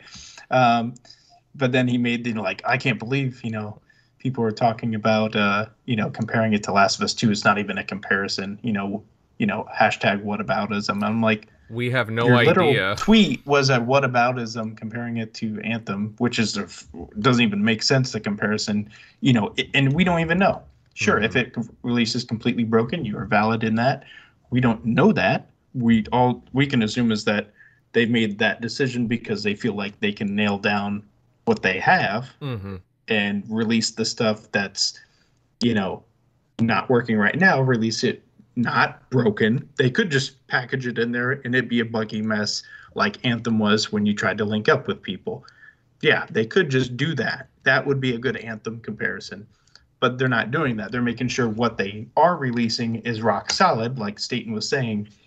Otherwise, that's what can give you, because I think some people are saying, well, then, we don't even know what quality this part of the game is going to be. And I'm like, well, I think it's fair to assume this part's going to be probably, pretty good lockdown quality, because if it wasn't, then there doesn't make sense for them to not just throw the co-op in there. Because, hey, it's on Game Pass.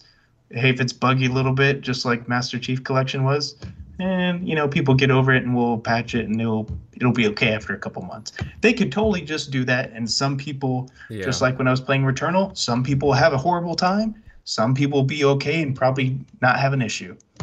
They could totally do that, but they're making the point of saying, hey, we're going to release what's working rock solid now, and we're going to leave out these two things, just factions, a tool to make things, and co-op, just campaign co-op. You can still play multiplayer split screen. You can still have your parties like old times, link up whatever you want to do and make a LAN party, whatever you want to do. But I definitely think people have to give them the props if they nail down these two things. And it's like they really bring Halo back, and the multiplayer and the single player is a new, fresh experience. And people say they're garbage after that just because the co-op's not there. I think you need to reevaluate like what. Don't talk about games anymore because that's not your forte. Right. Like that would be a ridiculous statement. Not only if they nail both of those things down, hey, given the landscape, it might win Game of the Year. So they'd be pissed if they saw 343 get a Game of the Year nod or a win, because right now there's not much else. Yeah. Other than Resident Evil Village, that's about it. Don't you dare say Returnal over that, because I played Returnal. If now given this could be a buggy mess too, we'll find out. But if it isn't, Returnal was missing content they promised and just didn't even work day one. For a couple weeks, they would patch, and then that would erase my run. Oh, I remember because that. That was a fiasco. They would like, hey, don't we just released that patch, don't download it, it's gonna wipe your shit. They were like, oh yeah, they had like 4 or 5 patches. Like it was ridiculous. So nah, I'm gonna say no on that one. Maybe that store will win. Maybe this will be an indie year, but Yeah. I mean, from what I'm hearing, it's great. But Yeah, that's yeah, my last that's 2 right. cents on that. No. Hey, indies are having a strong showing this year for sure, and indie games continue to impress me by far with the amount of creativity that go into them, despite the manpower. But yeah, guys, I mean, Halo Infinite, I'm obviously really excited for this title regardless. I hope we see some stuff in the coming week at Gamescom, just to, like, you know, kind of offset things, you know, some of these delays, just to, you know, again, see, you know, some little tidbits, what's going on. But yeah, either way, I'm looking forward to it, and you gotta give 343 a chance here, I think. And with regards to Forge, I mean, I think that this Forge is gonna be a huge upgrade from some of the things that I've been hearing. I mean, again, I'm not gonna like spoil anything, but I've looked at some of the leaks, and yeah, let's just say that if things become true, it's things look pretty good and on the upside, to say the least. Does anybody else have anything else to say before we move on? I'll take that as a no. Those leaks you were talking about, are those the leaks that people keep trying to spam me on Twitter? I don't know what people have been spamming you on Twitter, to be honest with you, but I mean, guys, you know me, I won't say anything, even in our DM. I won't, like, utter a thing about leaks, because that's not fair to anybody, and I wouldn't do that. But let's just say that you know, there's some things to be hopeful about MLD. You know, some things that you may approve of. I'll just put it like that. No. Sounds good to me. But, okay. But again, I won't give any more details, because that just wouldn't be fair. But guys, I think on that note, we're gonna end things off. And I gotta say, really, really good show tonight, fellas. We had a really good chat. You know, we certainly had a great discussion. You know, talking about QuakeCon, our impressions of 12 minutes, and of course, the latest Halo Infinite news with the delays and whatnot. And of course, I have to give a huge shout out to everyone that joined us tonight. Thank you, guys. You know who you are, all the guys in the chat. We really appreciate you guys sticking with us, listening to us banter about games and whatnot, and yeah, just appreciated by the TXR crew overall. If you guys happen to really enjoy the show, hey, consider leaving a like, subbing to the channel, and sharing this out across social media. That would be greatly helpful. And with all that said, let's get to the show outros, and I will lead over to Centurion. Buddy, I really appreciated your insight tonight. Great commentary. Where can everybody follow you at? Yeah, guys, great show tonight. Totally had a great time. Thank you to everybody out there in the chat for tuning in, listening, and giving feedback here in the chat. For those interested in wanting to find me, you can find me at Centurion1307. You can locate me on Twitter, Xbox Live, and of course, YouTube. You can also find me right here every Sunday night on the TXR podcast. And shameless plug real quick, I'm getting ready to release a video on Atomic Heart. I keep wanting to call it something else. I don't know why. But Atomic Heart, I mean, has anybody else seen this game? Anybody here check this game out? Oh, yeah, it gives me BioShock vibes. Oh, yeah, that's right, yeah. So, yeah, now, again, I told Invader, I don't try to do stuff like this. I even consulted Invader when I realized what this thing was going to turn into a 22-minute marathon, because I was able to put a lot of stuff together. I even sat and watched a lot of interviews in Russian and had to read all the subtitles. And I mean, this game looks really fun. I've got a lot of story. I've got definitely some good ideas on what gameplay and everything's going to be like. But then I also couldn't believe the development of this game and some of the trials and tribulations that this game has gone through. Mm-hmm. Well, yeah, you had shown me, some clips. I know you were talking about it to me for a while now. I'm excited for the title Centurion. Atomic Heart, I've spoken about on the show for a while now. It's a title that excites me. It looks like something refreshing that the game industry could really use. I mean, like Shockley said, it does give BioShock vibes, but at the same time, I don't know. There's just like it just generally feels like very fresh to me. Oh, I'm just really excited. We've got BioShock vibes, definitely.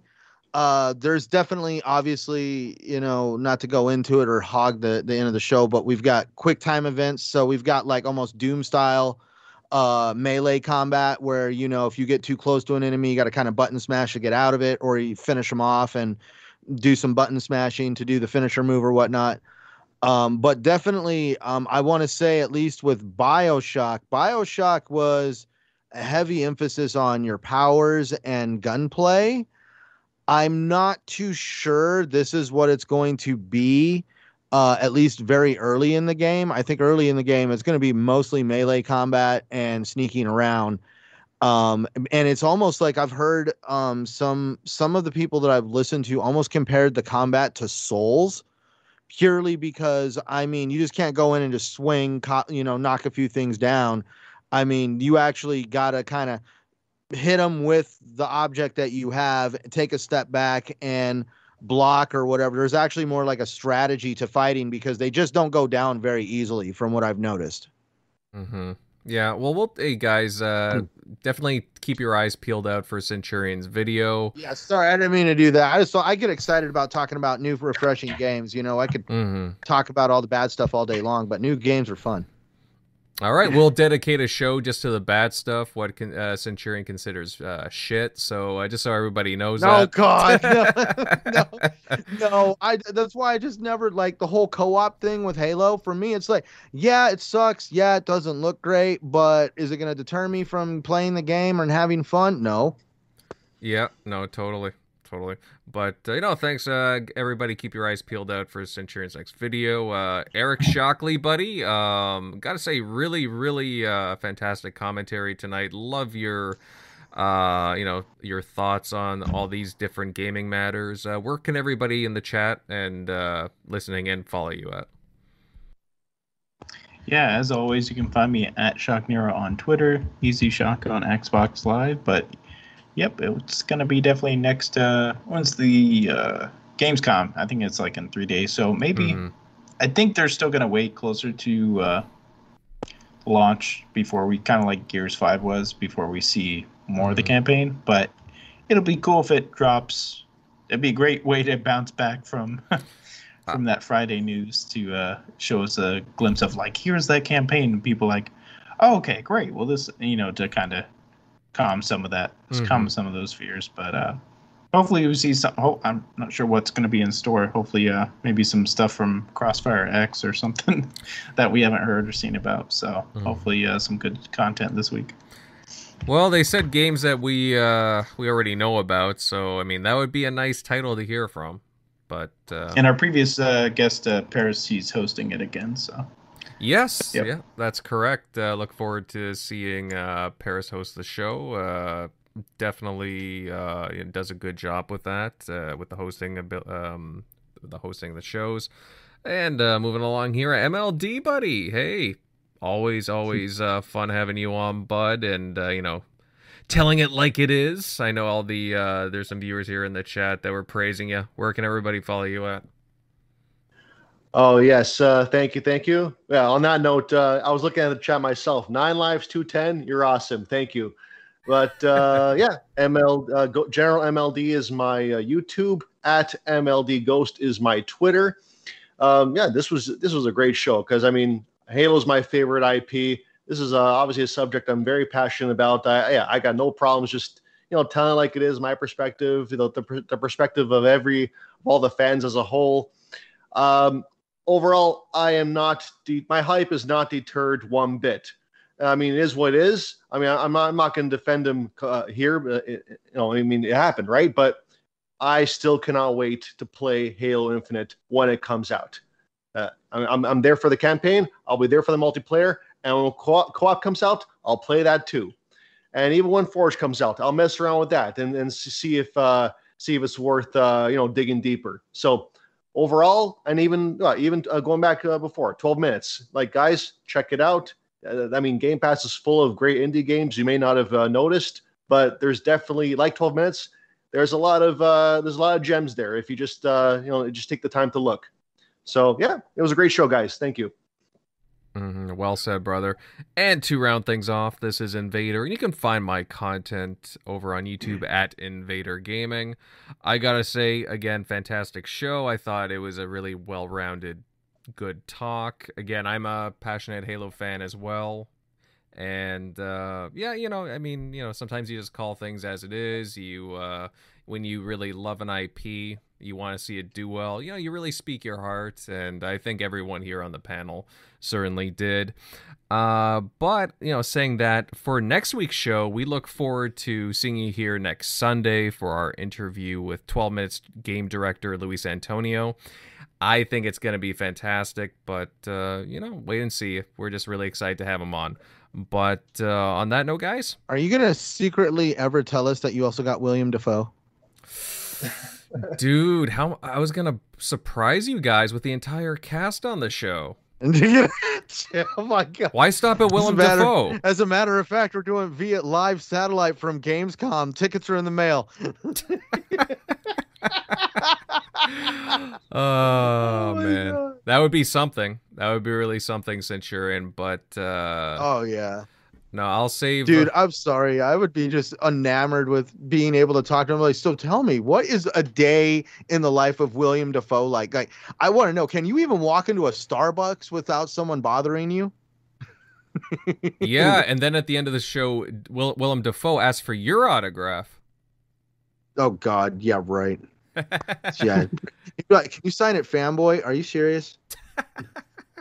Yeah. Well, hey, you never know, buddy. You never know that internet fame. Don't let it all go to your head. But yeah, guys, I think on that note, we're gonna call it a night. But yeah, we look forward to seeing you here next week. Have a good one, fellas. See ya.